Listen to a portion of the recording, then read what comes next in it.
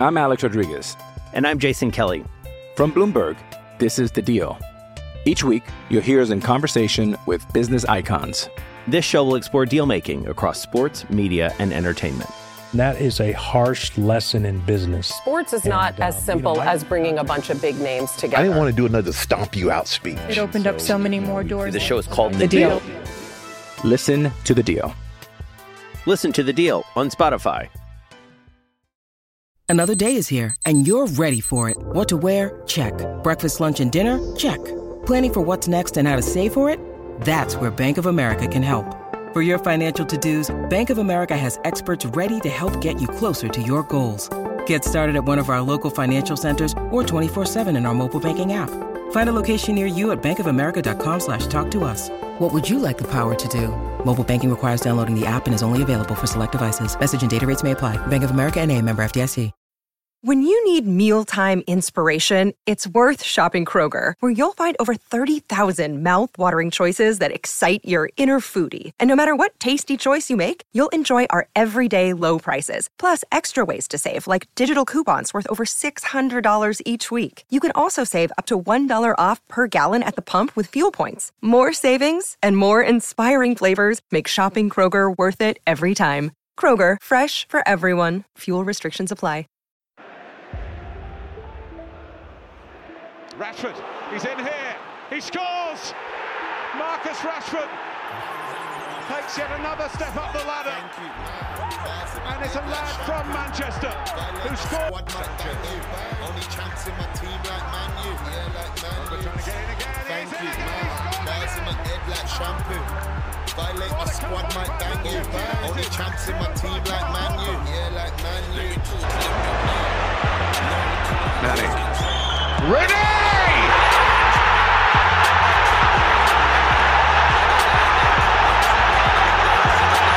It defies description. How about Martial is isolated. Skirtle here. Oh yes! Welcome to Manchester United, Anthony Martial. I beat for backstage till the bar's done. Slap one, slap two, that she danced on. Like Rashford, I'm a fast one. Thank you, man. Bars in my head like shampoo. Violate my squad, might bang you. Only champs in my team like Man U. Yeah, like Man U. Thank you, man. Bars in my head like shampoo. Violate my squad, might bang you. Only champs in my team like Man U. Yeah, like Man U.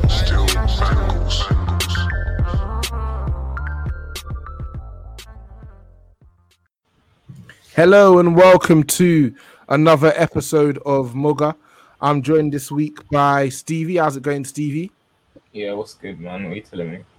I'm good, man. I'm good. You know, it's pre-season. We're over the Euros. We're over the penalty misses. Some of us are. Some of us are. Yeah, I know. Some of us are partying with diamonds and hats and bandanas, but we won't name names. Don't you dare. Don't name names. Don't you dare.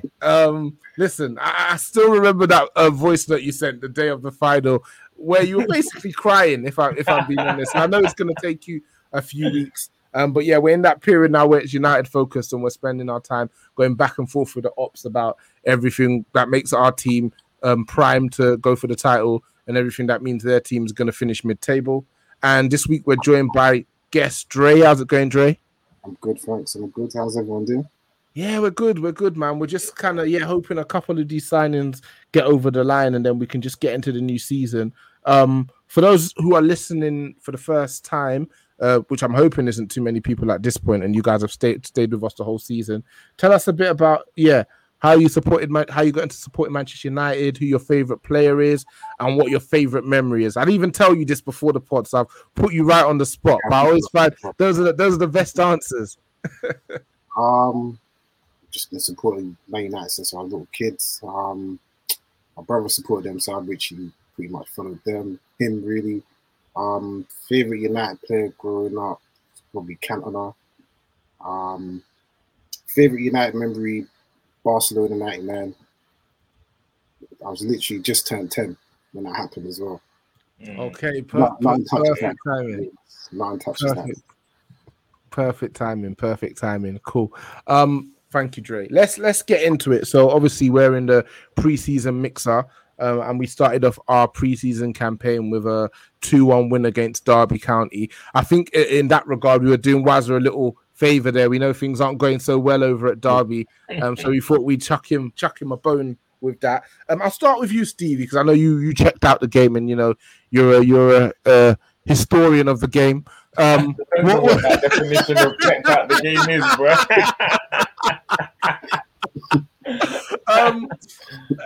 What were your thoughts on the performance? I know, obviously, all jokes aside, you're not somebody who gets too engrossed in the preseason games, especially when it's kind of a lineup made out of players who we know won't be starting once the season starts. But what were your takeaways? Just to run through our team, we had Heaton in goal. We had Wan-Bissaka at right back. We had a Tuanzebe and Mengi centre back partnership. Brandon Williams at left back. We had James Garner, Dylan Levitt, Tahith Chong, Juan Mata, Jesse Lingard came on. Yeah, sorry, Jesse Lingard came. So Alanga, and then we had Greenwood up top. Chong and Palestri scored, and then Derby County just had a bunch of guys that I'm not really that fussed about naming. So I'll start with Tahith Chong. Listen, he's been with us for a while now. He even had that little spell at left back in that Europa League game the season before last, where people were like, hold on, we might have a player here. Took his goal well, and he's linked to Birmingham in terms of going there on loan, and Lee Bowyer has promised if he comes here, I will make him a better player. What were your thoughts about his performance yesterday, and what we could potentially see from him if he does go to the Championship? Let's face it, man. Chong is here to make up squad numbers. Let's not sugarcoat it. I think today, from all the highlights I saw of him, he was playing on the right wing, which isn't something that I've seen from him previously. Didn't look any more talented there than I've seen him on the left, to be honest. So with Chong, I think it's probably about getting him minutes now so that we can try and up his market value. I don't know, a young 4 or 5 million, I'd take that for him, invest that in some wages. I don't think there's too much to be had for his United career, to be honest. So yeah, I'd like to see how he progresses. I don't know if he's Championship standard. Not to say that. Wow. Not to say that that's not his level, but I think he'd probably be better suited abroad. So I could see him probably playing in the Dutch league for one of the mid-table clubs. Okay, so you're talking about maybe like the more physical side of the game, probably a bit too much for him. Whenever I've seen him, it just seems a bit lightweight on the ball.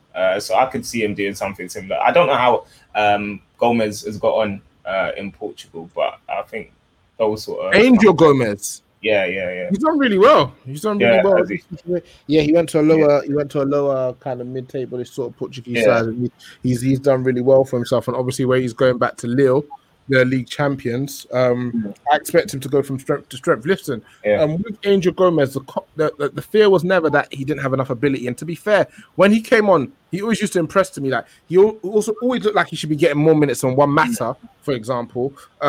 But they decided to go another way. You know how it is here. When you're too small, they think you're not big enough to play, and they start worrying about your ability to get stuck in, etc., etc.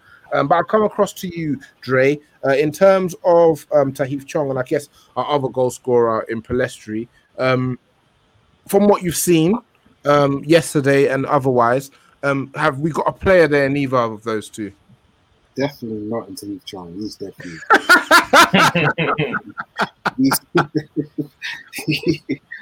He's just there because we had no one else, pretty much. Just like Stevie said, he's never going to make it United. Probably will never make it English football. He's best guy somewhere like going back to Germany or maybe Spain or Holland, somewhere like that. I know Ollie probably, when he first came in, he said he was going to give Chong and Gomez a chance in the team. I think follow words in it, especially just cut that experiment with Tahith Chong and just Do you know my thing with Ollie as well? Yeah, I feel like for all like his faults and stuff, I think he knows a player when he sees one. He's played with good players. His Bruno obsession aside, I understand that. For the most part, he knows the player when he sees one. So obviously, he's not going to come out in the press and like criticize these lads and say they're not good enough, etc., etc. But yeah, I agree with you in regards to Tahith Chong. What about Palestri? from the brief clips I saw of him yesterday, he looked good. But he's definitely not ready for Premier League football. I feel like a loan is definitely the best thing for him. He's definitely more talented than Tahith Chong. I think he's at Alaves now after him, someone like that in Spain. He was at Alaves last season, and they want to bring him back. I think he should go back there or go back to Spain on loan. He's got that Diego Forlan. He's got that Riquelme co-sign. Those are two big boy ballers. I'll be honest. I didn't watch much of him last season. I saw him when he was playing for the under-23 side. But those who saw him last season and those who watched the full game yesterday said definitely looks like they've got a player there. I would like him to potentially play for a team a bit higher up the table in Spain. But if the choice is between him playing for a higher quality team around better players or him playing week in, week out, I think I'll go with him playing week in, week out, because I think, where he's really young and he hasn't had much experience in South America, you just want him to get as many reps as he potentially can. Obviously, we had Greenwood. He didn't go to the Euro due to injury. He started up front, so it was good to see Greenwood out there as well. Wan-Bissaka, Congo starting right back, or future starting right back. He got a run out as well. Tuanzebe, was interesting to see him because he's linked to going out on loan. He wants to play consistently. Obviously, he kind of had that debut against, he had that performance against PSG, and Oli just really didn't use him very much for the rest of the season. What do you guys think of the whole Tuanzebe going out on loan then? Are you guys in support of it? Do you think he's somebody who's good enough to be starting now, or do you think he needs just a bit more experience to see if he's worth it or not? I think he's good enough to be starting now. I think the problem is I don't think we have the luxury of giving him like 10, 12, 15 games almost to kind of find his feet and cement his place in this United side. That right-sided centre-back spot is a glaring weakness for us. And so we kind of just need to fill it with quality. The problem with Tuanzebe is that his United career has been so start-stop. He's been injury-prone. He's not managed to get a run of games. Last season, he didn't really get into the first team, and for some reason or another, didn't convince Solskjaer. So I think, the loan is definitely needed at a Premier League club. If he goes out and proves that he can play week in, week out, I think we'll probably at this point just look to get money for him, because obviously we've got Tengi coming through the door as well. So I don't know if he's ever going to make it as United first choice CB, given that we're obviously in the market for one now. So I think he's got the attributes to do it, but it just hasn't sort of worked out. Yeah, it's hard to disagree. You know how I feel about Lindelof anyway, and I think where obviously it looks like we're lined up to spend a good chunk of money on Varane, which you can't be mad at with his quality. Being able to keep these lads who've come through the club from a young age, they understand the club, and they're good players, definitely at least squad level player. We should be making every effort to do so. I don't think he was necessarily used enough, but he again struggled with injuries a bit last season. And he might just be, you've got those players whose bodies just can't necessarily keep up with the rigors of the game, and you kind of see that sometimes they never get it, and then sometimes it takes them getting to like their late 20s where they'll have a few years run of being able to just stay fit and play. And if that's the case with Axel, then obviously we've got to go and do what's best for us. We've got a few more preseason games coming before the start of the season. We've got QPR away on the 24th. We're at home against Brentford on the 28th, away against Preston on the 31st, and at home against Everton on the 7th. So very much keeping it domestic this year, which is understandable with the season that we've had, and with the fact that quite a few of our players were playing in the Euros. You can understand why we don't want to go on any long-haul flights this summer for all intents and purposes. But I thought we talk a bit about our transfer news. It feels like every day there's some sort of transfer news about players coming in, players going out. And I think I wanted to just sit with you both for a bit and just get your thoughts. I'm going to name the names, and I just want to get you guys' thoughts in regards to what's happening with them. So I'm going to start with a man who played on Saturday, Jesse Lingard. Ollie's quotes were, the Jesse that we saw at West Ham, that's the real Jesse. got his confidence back, etc., etc. We're going to keep him around, but he's also kind of been linked to £30 million moves, etc., etc. So, Dre, I wanted to firstly get your thoughts on Jesse Lingard as a player, and then secondly, get your thoughts on should he stay, should he go, how hard of a bargain we should be pushing.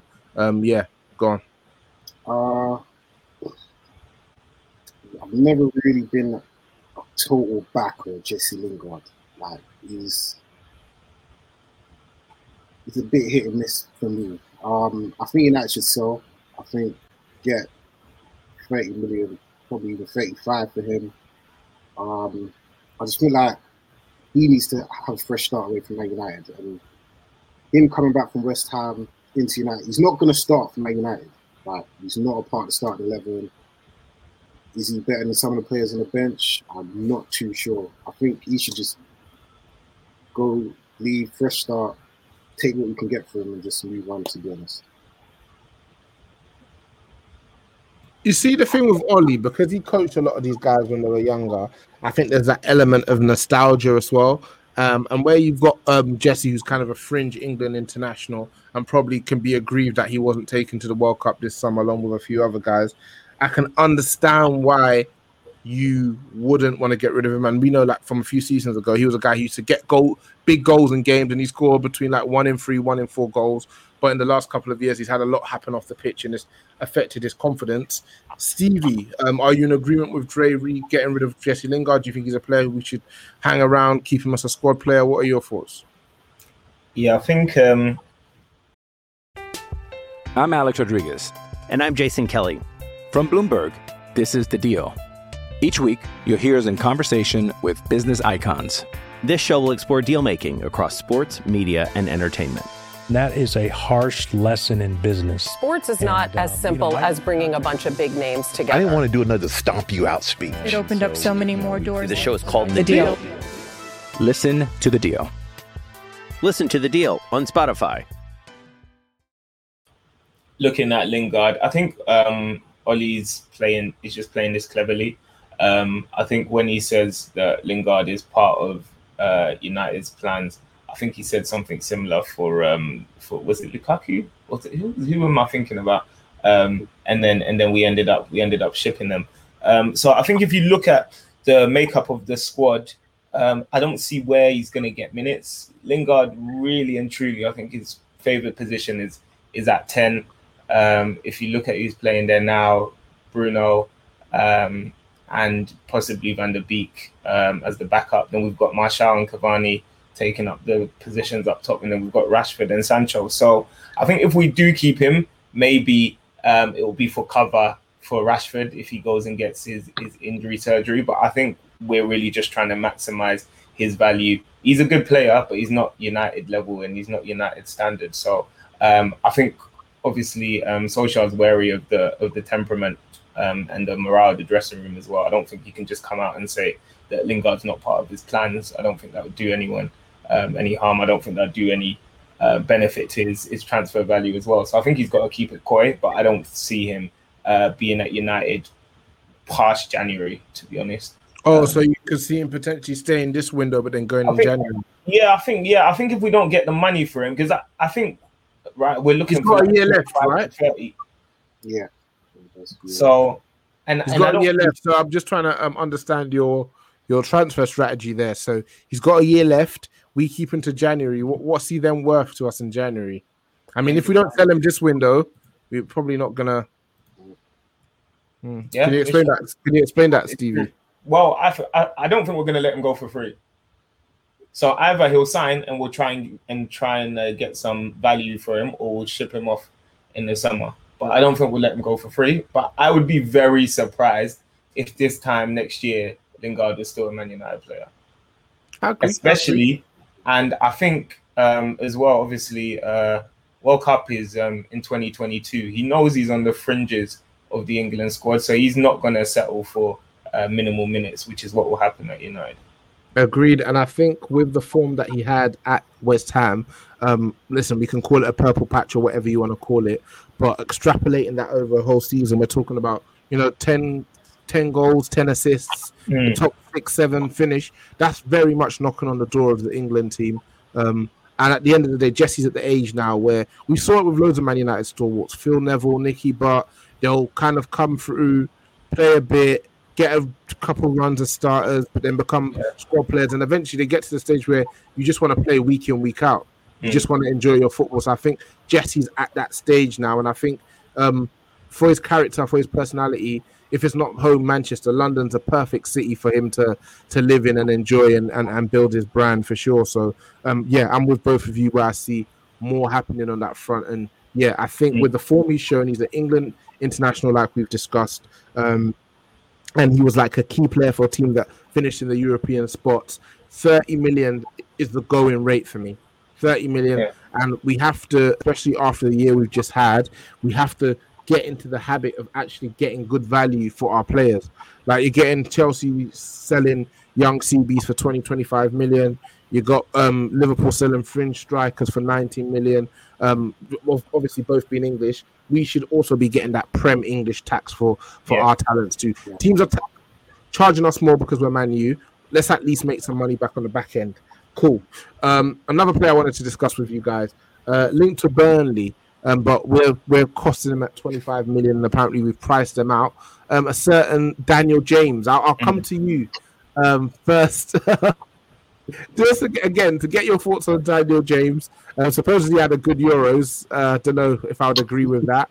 And what you think about those rumors, and if you think it ends up happening. That's for you, Dre. Sorry, that's for you. Right.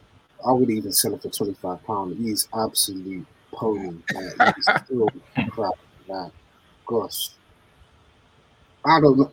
25 million is not pricing him out. Like, the thing is, he is for sure limited. But I think one thing I acknowledge is he's got attributes that make him a threat. And at a mid-table, a Burnley sort of side, he'd look a much better player than he does for us. I think, and I think. Yeah. I've always said Daniel James needs a coach, and Ollie's not a coach.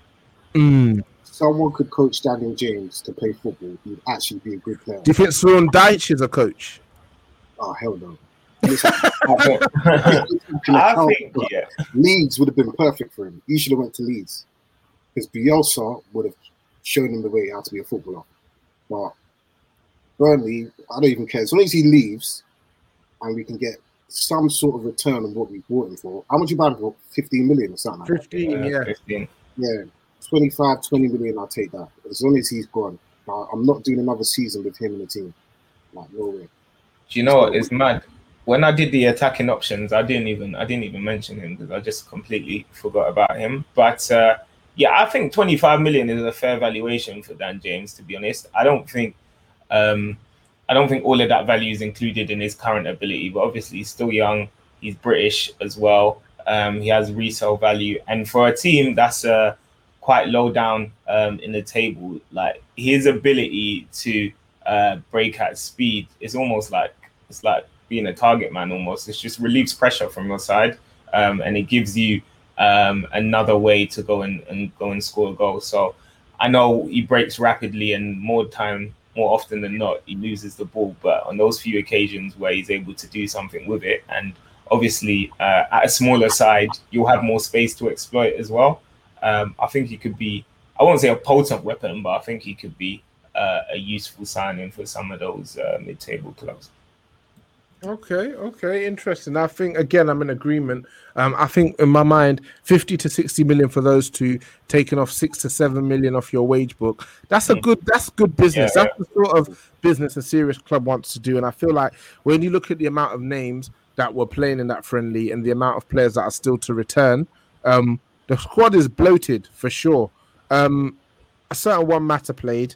Why is he still here? I don't understand. Vibes and experience, in it. He's just positive energy, isn't he? I don't know. He's like a shrunk, innit? He's just there to positive vibes.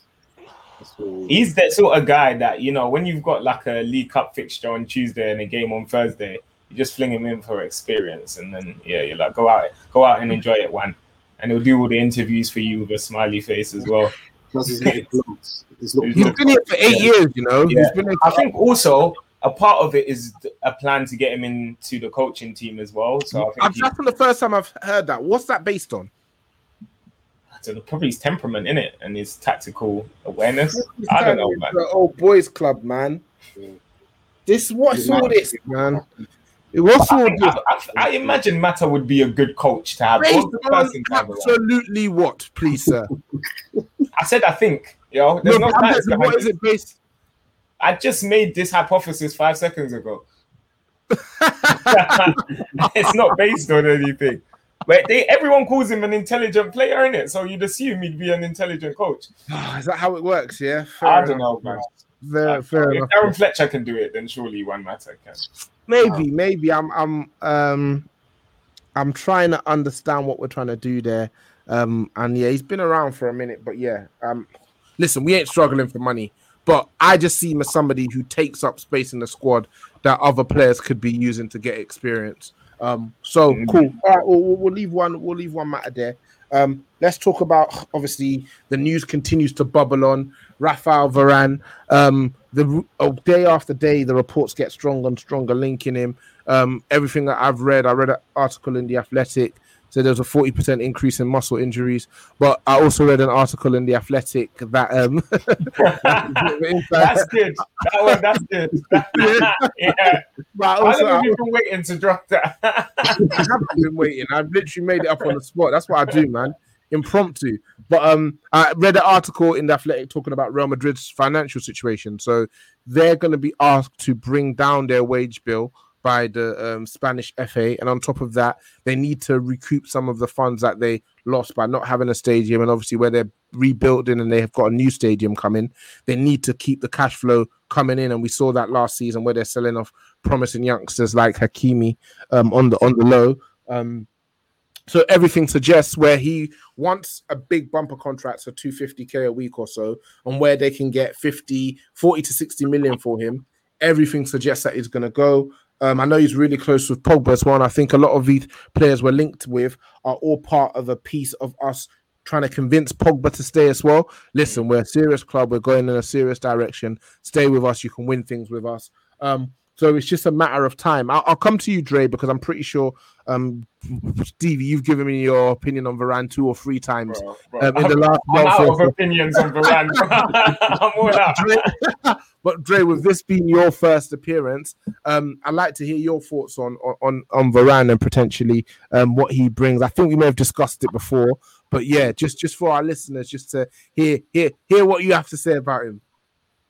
If it happens, it's a good signing. But when it comes to Man United, if is a big if. I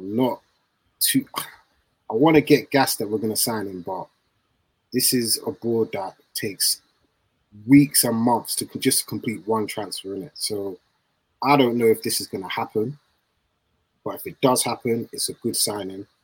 Him next to Maguire will make Maguire better and will improve the back line as well.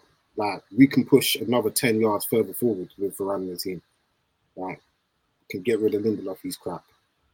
And then, but it's just, I'm not too sure. I've broken down the economics of the deal to you. Where is your fear coming from? For a new deal at Real Madrid. I feel but they can't afford to give him a new deal. They can't afford to, and they've kind of messed up in the way where they need to bring their wage bill down. They've gone and gotten Alaba, and he's on 400K a week. Yeah, they want him to play at the back. He wants to play in midfield. So that's a whole situation over there. So they need to get rid of Varane, but they're going to need to get rid of a few more bodies. So where you've got Perez doing his salesman spiel about, listen, we've got young talent. We need to have young talent, trust in them. They obviously got rid of Ramos partly for that reason as well. I'm thinking more players are going to be leaving, not just Varane. I don't know what they're going to do. I question his motivation as well. Okay, let's have a conversation about that. So he's won everything over the last few years. Then you come to Man United, where they really won nothing in the last nearly coming up 10 years. But then you've got to want to challenge himself, though, isn't it? But it depends on the sort of player he is, because I think what you find is that, if he's a player who has a chip on his shoulder, for sure, he'll come and he'll want to be part of the face of us going back to our past glory. But But for a lot of these players, Real Madrid is a pinnacle.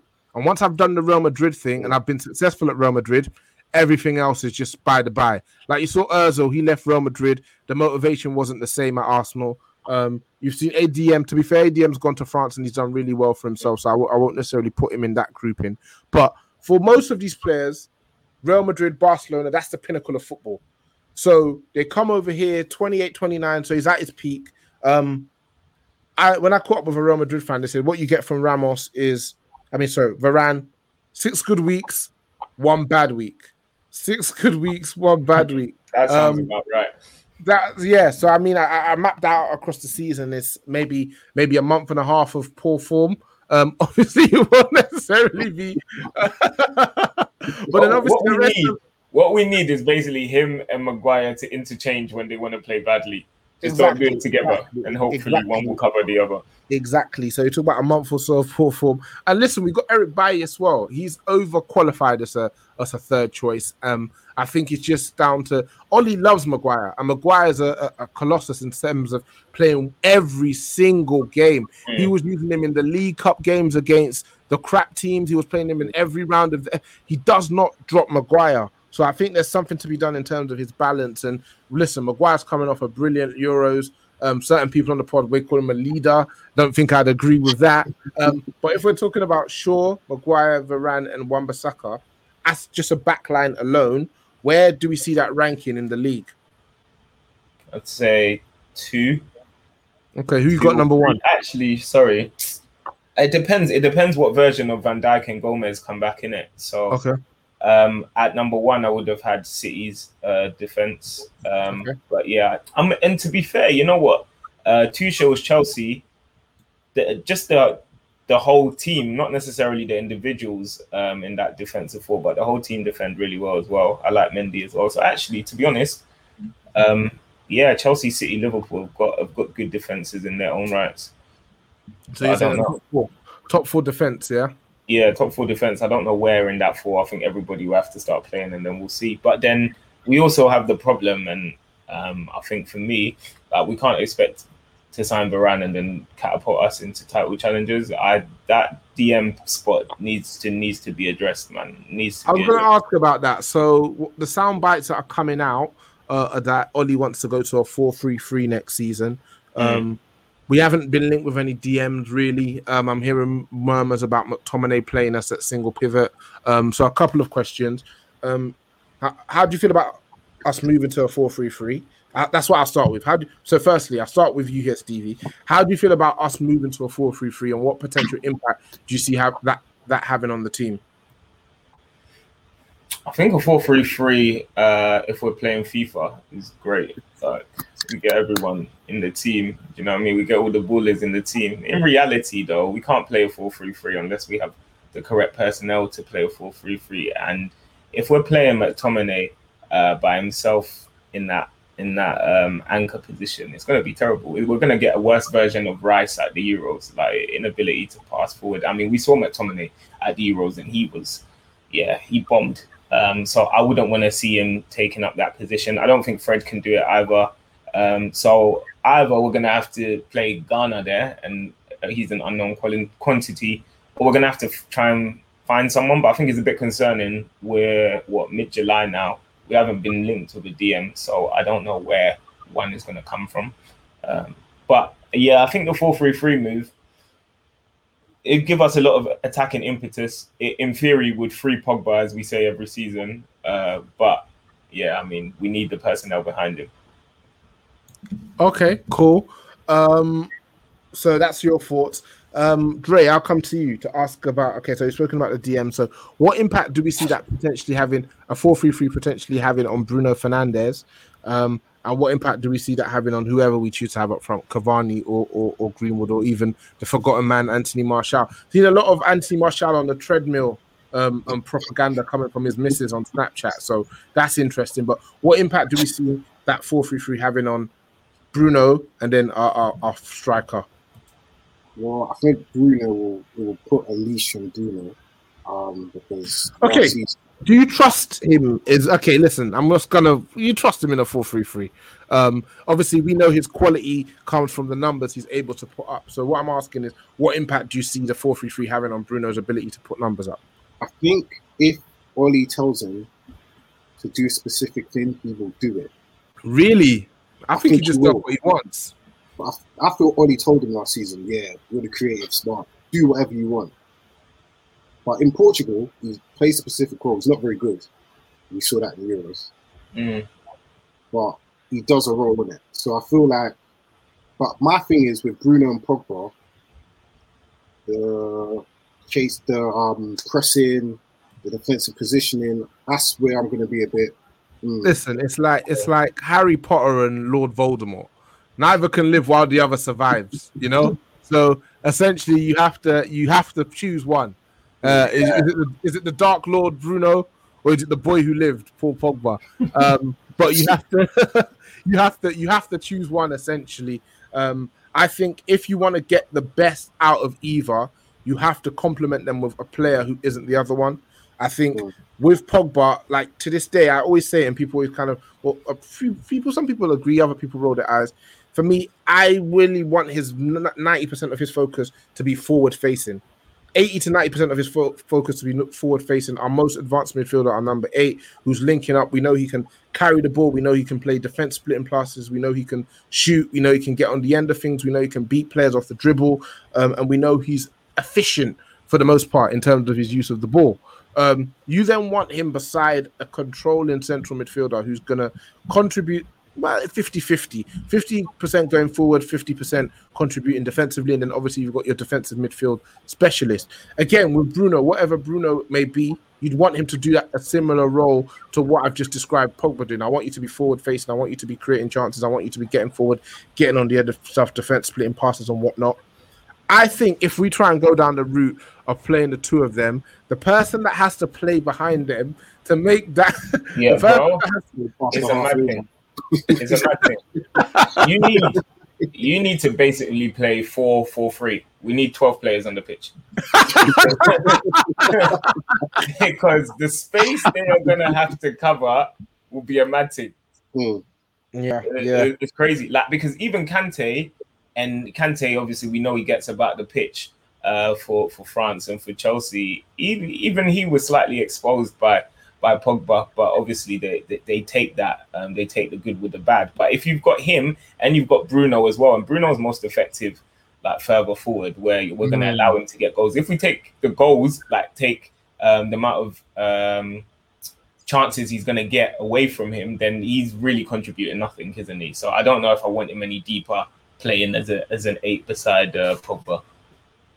Yeah, no, I completely agree with you. Now, I'll be honest, I question the decision making around that with Bruno in mind. You know me, man. I want to cash in on him. But I question the validity of the report itself, boy. Oh, do you? Okay. Yeah. So as far as you're concerned, this is Bruno's team, and moving to a 4-3-3 does not benefit Bruno. That's not what I said. No, I know that's not what you said, but what makes you question the validity of the 4-3-3 claims? What is it based on? I think it's based on obviously those in the know. Like they didn't come out and say we want to play 3-5-2, did they? Yeah, but I could have made that report up, man. No, not really. Like, why would you? But okay, it just seems what? But my thing is, to what end? Like, why would you come out and make that up? What do you benefit from? Why do tabloids make anything up for clicks, innit? Yeah, but okay. But the thing is, Man United want to play 4-3-3. Yeah. What clicks do you even get from that? Yeah, because we're all like, oh, yeah. We're going to play Pogba in midfield and we're going to get Bruno. Let's click it. Let's read it. And now here we are talking about it. Yeah, we talk about everything, though. But there's nothing that we won't necessarily talk about. Yeah. Okay. What I'm just saying is, it doesn't, like, if I think about it logically, and any footballer... You know about your logic. Yeah, Maguire being a leader in that, yeah? Yeah, among other things. If we think about this logically, we don't have a DM in our first 11 capable of playing that position competently. We're not linked. In our opinion, is that Ollie's opinion? I think it is. Otherwise, he probably would have done it already. That's my assumption. And then we're not linked there's a bit of logic in that, so I'll allow that. Yeah.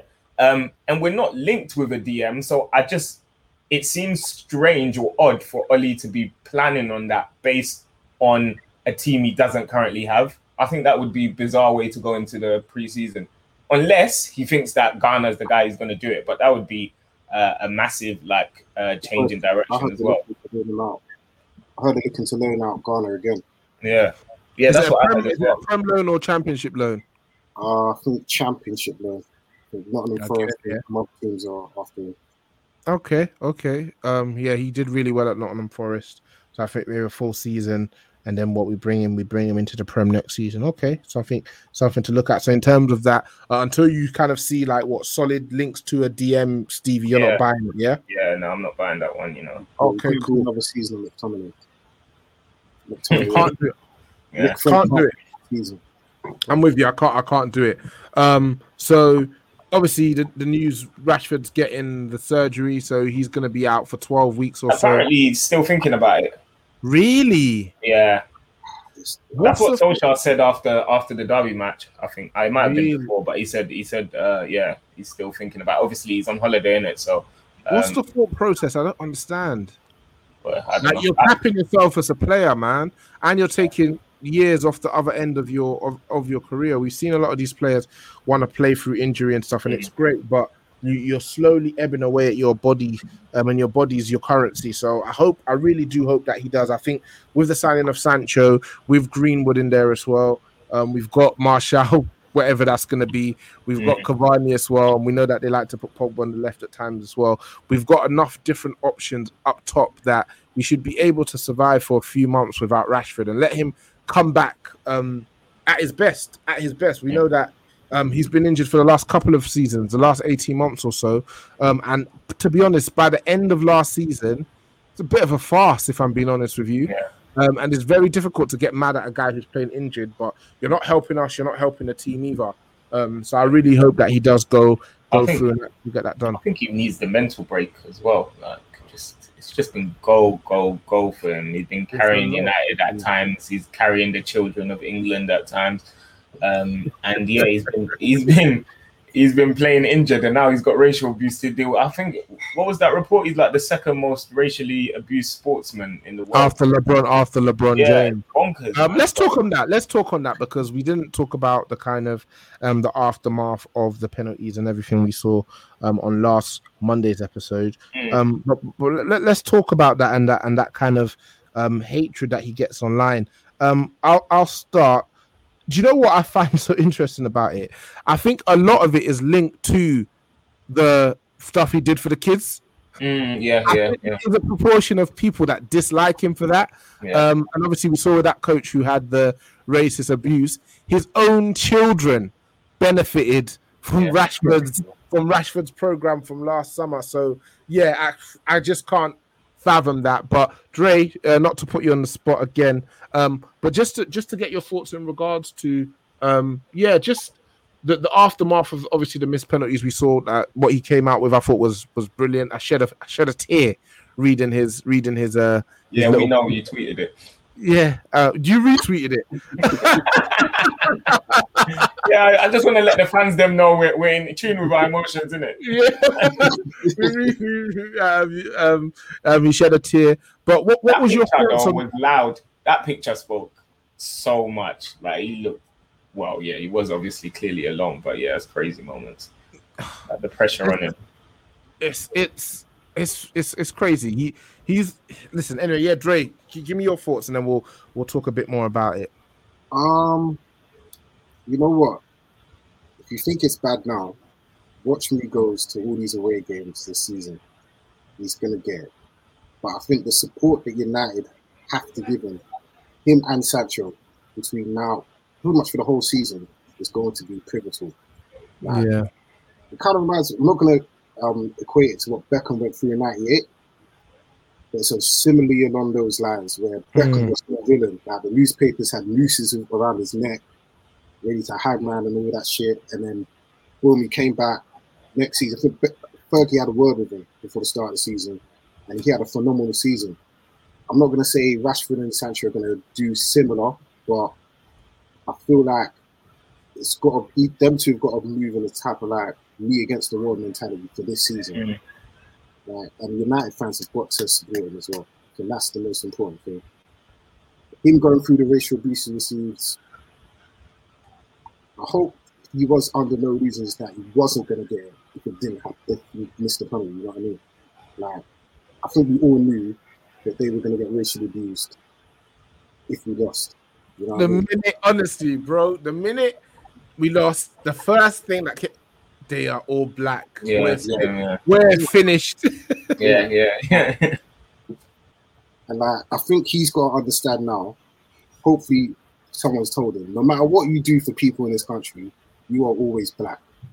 First and foremost. And do you know what kills me even more so is that when people were saying don't racially abuse them, they were doing that thing where it's like magical black man.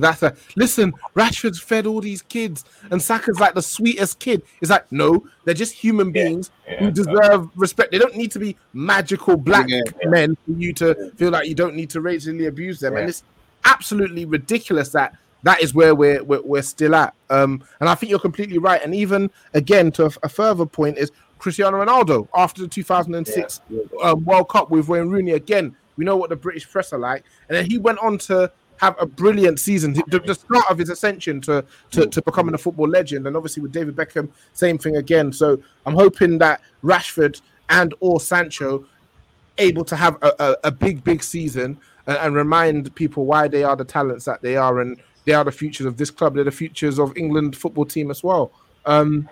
Really well said there, Dre. I don't know if you wanted to add anything off the back of that, Stevie. I know you were in tears after they missed, so sorry to bring that up, but did you have anything else to add? No, I think I think everyone said everything that needs to be said before. I think if we slightly come off the racism thing and then look towards Rashford's season now. Rashford's what, 23, 24? So yeah, this is the kind of time where really you've got to show. I think that 24 age going on 25 is where you're no longer considered a young player or a young talent. He's pretty much one of the most senior members in the United team, which is actually kind of bonkers, just given when he actually started playing for us. So you'd like to hope that this season, the racism thing will just give him an extra drive. The England disappointment will give him extra motivation. And obviously the way racism VAT, yeah? Yeah. Hopefully we just see him turn demon time, bro. That's what we need. That's what we need. That's a new one. Racism VAT. You're a crazy guy, Stevie, man. So, but I'm hoping it happens, innit? Like you said, it happened with Beckham. He had the best season he had for United after the World Cup. Same with Ronaldo, they turned into machines. So yeah, Rashford, boy, he needs to, because if he doesn't as well, and it goes the other way, oh, he's in trouble, boy. If you think he got racial abuse then the United fans will join in as well. When you said Trey that he needs the United fans and always going to be. If he don't turn it up for United, there won't be a stadium in England. There won't be a stadium in England you can hide. It might benefit him, not playing till about what's it going to be like October time. Hopefully, man. I just want him to just sort himself out, man. But that's the thing. When he comes back here, I don't know if you lot seen our fixture list, but we've got like a crazy run of games, and obviously he's going to need time to get his form and his confidence back. His confidence after you saw that note is on the floor a bit. So, boy, let me go through the games in October. November, it's literally 2nd of October, we've got Everton at home. 2nd of October we've got Everton at home. 16th of October we've got Leicester City away. 23rd of October we've got Liverpool at home. 30th of October we've got Tottenham away. Then we go into December. The 6th of November, we've got Manchester City at home. The 20th of November we've got Watford away. The 27th of November we've got Chelsea away. 30th of November we've got Arsenal at home. So yeah, those 8 weeks are bonkers. Absolutely ridiculous. And I'm hoping there's some fixture list kind of razzmatazz that happens to mix that up, because that does not look pretty at all. And obviously, that's still the first half of the season, but that will play a big part in how our season goes. So, you're gone. I was going to say it's going to be interesting to see how Sancho settles as well, because obviously it's a big price tag. United fans been waiting to see him for 2 years. He didn't really light up the Euros, so there's going to be expectation on him. And I'm putting it mildly, to be honest. Yeah.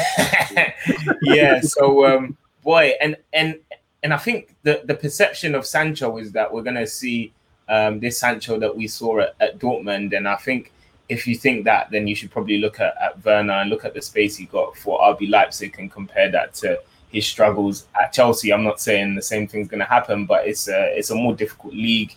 We don't play the same way Dortmund do, so we shouldn't expect him to be this explosive version that we see at Dortmund. Probably closer to probably what we saw for England. Obviously, we know he's better than that, but we just need to give him a bit of time. Hopefully, the pressure doesn't creep up on him too much. Hopefully he starts well, man.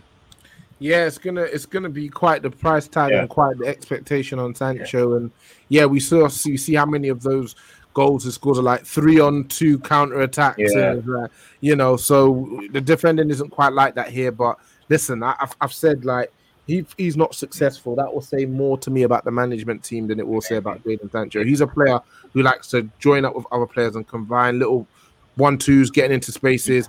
I'll use my mind. Okay, if I can't beat you, let's keep the ball, recycle. If I think I can beat you, take you on, and I'm going to beat you more often than I don't.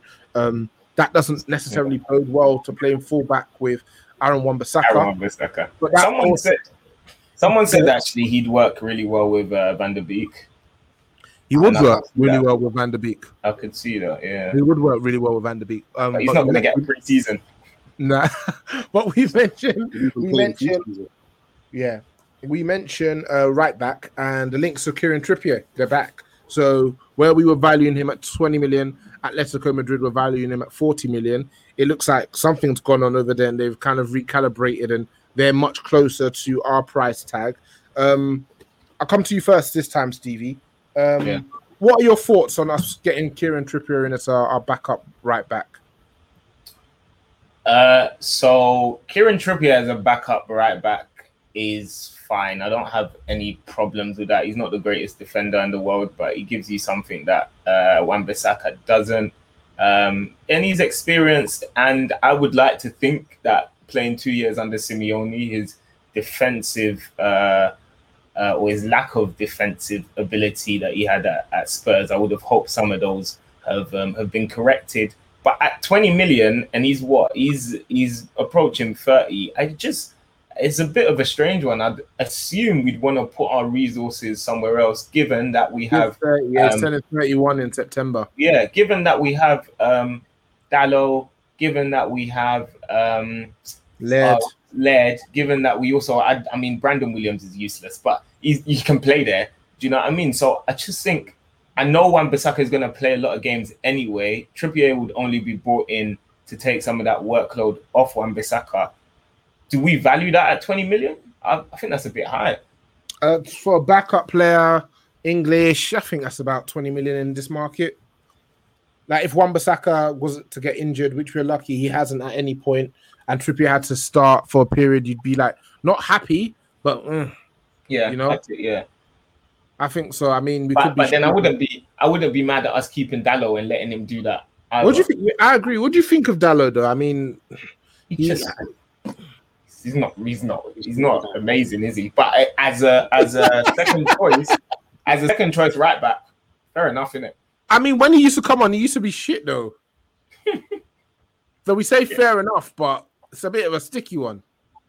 Yeah, man. If only Brandon Williams was better, man. He's shit. He's worse than Dalot. He's awful. He looks worse as a right back than he does as a left back. and he's right footed. Baffling. I don't understand that. Yeah, I don't know. Surely, maybe we should try Tellers there, man. Just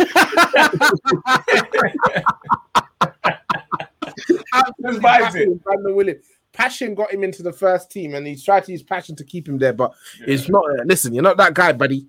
You're not that guy, man. Yeah. So we'll see what happens. We're just in a funny place where we just we need shrewd and correct moves in the market. And if we can make those moves, we are very much a threat to be a title challenger. But if we again go down the route and sign 2 or 3 duds, we're screwed again, man. And we've set ourselves up. We know Ollie's going to get that new contract based on the progress that we're making. So I just hope that he makes sure they get him the players that he wants. But yeah, we'll watch. It's a watching brief, isn't it? So let's finish up with some listeners' questions. First one is from Sweet Chin Melody. Why do you think United fans wanted to sell players cheap? Just to get rid of United's stance of not underselling players? And why has it taken this long for us not to get mugged off in the transfer market? So I think this is in regards to fans talking about the Lingard and Dan James prices and saying that, listen, we should just take whatever we want, whatever they offer. And other fans saying, no, we've always done that. And when we compare how we sell to the Liverpools, the Chelseas, etc., it's not good enough. I'll come to you, Dre. What do you think that is about our fans, where we're just kind of happy to settle, but on the other hand, also demand expensive transfers coming in too? I feel like United fans just need to wake up and start smelling the coffee. We overbuy, we overspend on players, and like we've undersold on players for so long. Like we could have got good money for a lot of players that we've sold, and we've just got rid of them because we just want to get rid of them. We need to start moving like we're a top team. Top teams sell their players at the price they want to sell them, and teams buy them for that price. So us selling, why would we buy Dan James and then sell him 2 years later for exactly the same price we bought him for? Like, in a way, Dan James stock hasn't really gone down in the 2 years he's been at Man United. It just hasn't delivered on the potential we thought we were going to get. So 25 million, boom, take it, go. Jesse Lingard, if he's out of contract in a year's time, 30 million is good money. Take that, go. Like, if someone comes in for Van der Beek and offers 45, 50, we've got to have a hard look and be like, all right, cool, take that, go. Like, if we can use that to get another player, a CDM, then boom. Like, we've got to start moving like a top team, because we're not far off being a title contender, innit? So, for me, I feel like we've just got to be a bit more realistic in how we view transfers, innit? Yeah, I hear you. I think with the United fans, it's when you've been watching these players for so long and they've made you so sick for so long, it's like, get him out of my sight, basically. Yeah. And I'll take 10 million for a player worth 30 for you to get him out of my sight. But it's that 20 million is the difference that plays for XYZ, which then influences your transfer next season or the season after that season. So we need to look at our peers and help the prices they're able to get for fringe players, fringe youngsters, and we need to be holding ourselves to that standard too. And I think when you get labelled as a soft touch as well, it's very hard to shake that reputation. So where we have a changing of the guard, it's very important that we set our stall out now and we go forward in that fashion. Another question from Sweet Chin Melody. Could we not convert Dan James to a wing-back? Adding to that, what one player would you say has benefited the most from a positional change, like Mascherano from CDM to CB, Ramos from right back to centre-back, Bell from left back to left wing? I'll start with you, Steve. I know you're great on your feet. Thank you. I don't think Dan James has the ability to play wing back. So he's good. He's got good stamina. He's got good pace, but technical ability. Like if I look at some of the really good wing backs out there, he doesn't line up with them. Do you know what I mean? If I look at someone like Hakimi, who just went to PSG, he doesn't compare. He doesn't come anywhere near. So just because he's not a really great winger doesn't mean that we can sort of just degrade him into a wing back and it will make him good, because he's not good enough at the attacking side of things. And wing backs have to be really good there. And defensively, we'd have to teach him that position as well. So I think it'd be more in our best interest to try and get resale value of him, which I think he has. In terms of player like switching position, I think Yaya Toure, probably like DM to attacking mid, is a fairly good one. The Bell one as well. Yeah, left wing back to attacking mid, left winger is another good one. So yeah, probably those two I'd say. Cool. I'll throw one in the mix as a bit of an old school one. Ludovic Julie. He was a playmaking like number 10 at Monaco. And they turned him into a third-man runner at Barcelona, which was crazy. Which just shows the levels. Like he was the hub of that Monaco team, like the guy, the brains, the guy who made shit happen. Barca, just listen, just keep making them third-man runs all day long, and he was really, really good for them. So Ludovic Giuly is one that comes to mind for me. Have you got any, Dre? The only one I could think United-wise, Antonio Valencia wasn't that bad at right back, you know. The Valencia days, obviously. The last couple of years, he fell off a bit, but when he got moved to right back, he was solid. So it's the only one I could think off the top of my head at the moment. For me, like my defining Valencia memories are that rocket shot against, was it Blackburn, where he smashed it in, and Pep was calling him one of the best wingers in the world.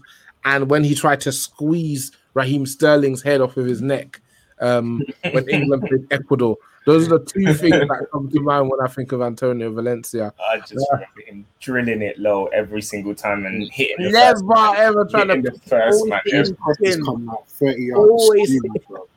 Do you know what one of the worst things about Valencia was? Yeah, it's mad that he became our captain after this. I was about to say he was a club captain. Yeah, and I'm pretty sure I never heard him do an interview in English. So he couldn't speak English. He couldn't speak English.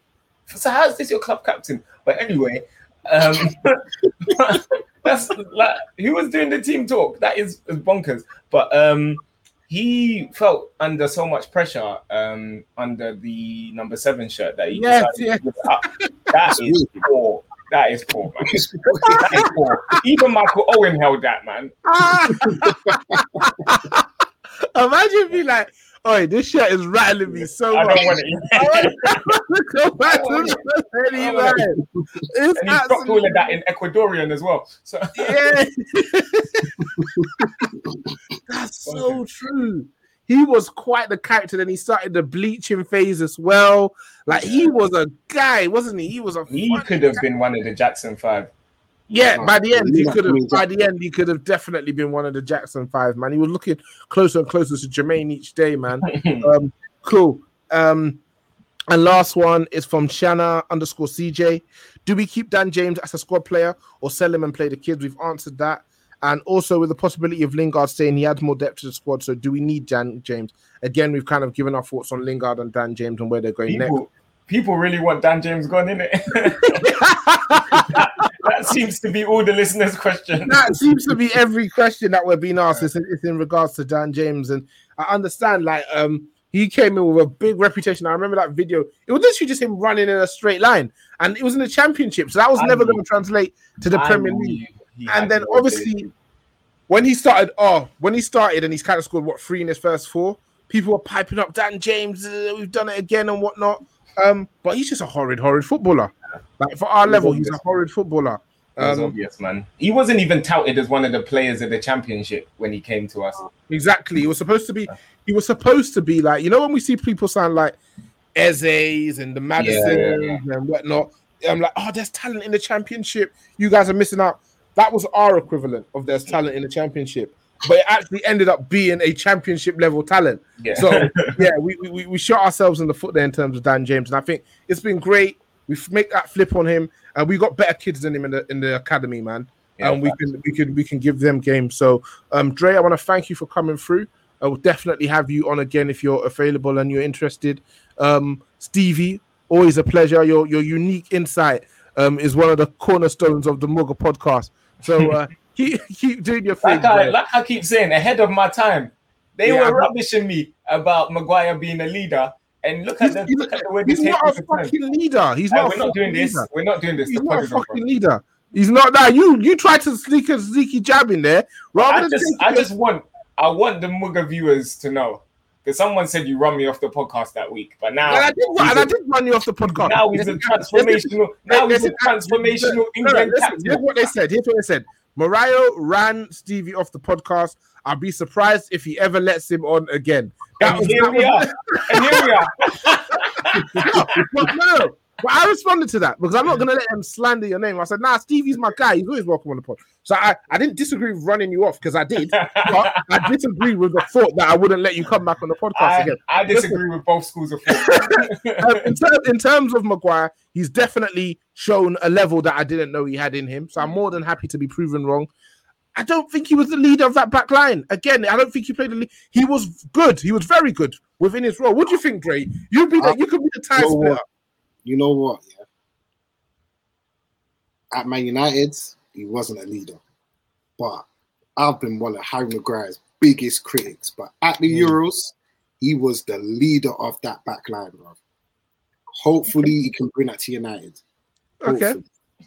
All right, I take back my comment about you coming back, Dre. Yeah. You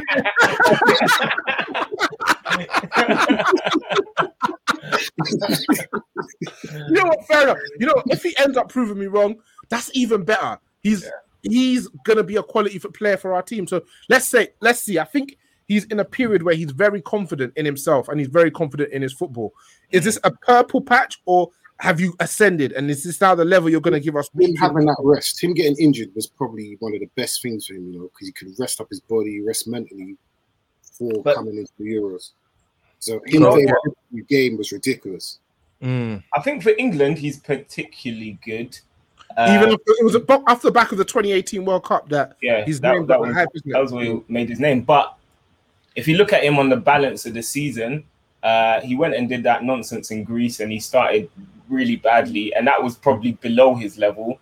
I think if you look at him January to June, he was pretty good. He wasn't flawless, but he was pretty good. So yeah, man, kudos to him. He's sort of dug his heels in and delivered some good performances.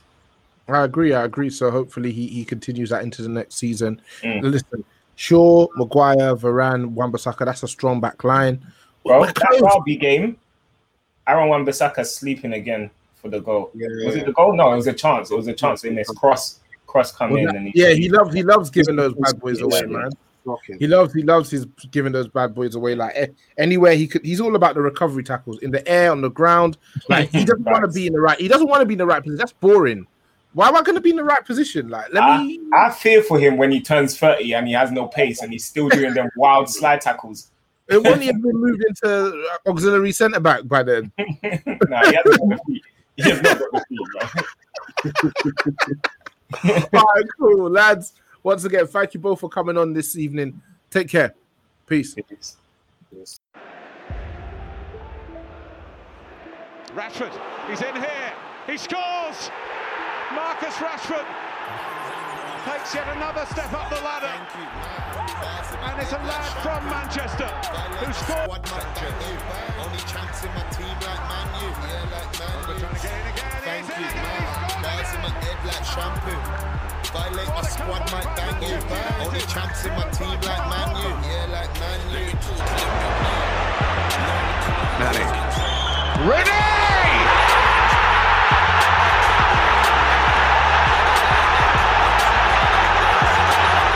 Defies description. How about Martial is isolated. Skirtle here. Oh yes! Welcome to Manchester United, Anthony Martial. I beat for backstage till the bar's done. Slap one, slap two, that she danced on. Like Rashford, I'm a fast one. Thank you, man. Bars in my head like shampoo. Violate my squad, might bang you. Only champs in my team like Man U. Yeah, like Man U. Thank you, man. Bars in my head like shampoo. Violate my squad, might bang you. Only champs in my team like Man U. Yeah, like Man U.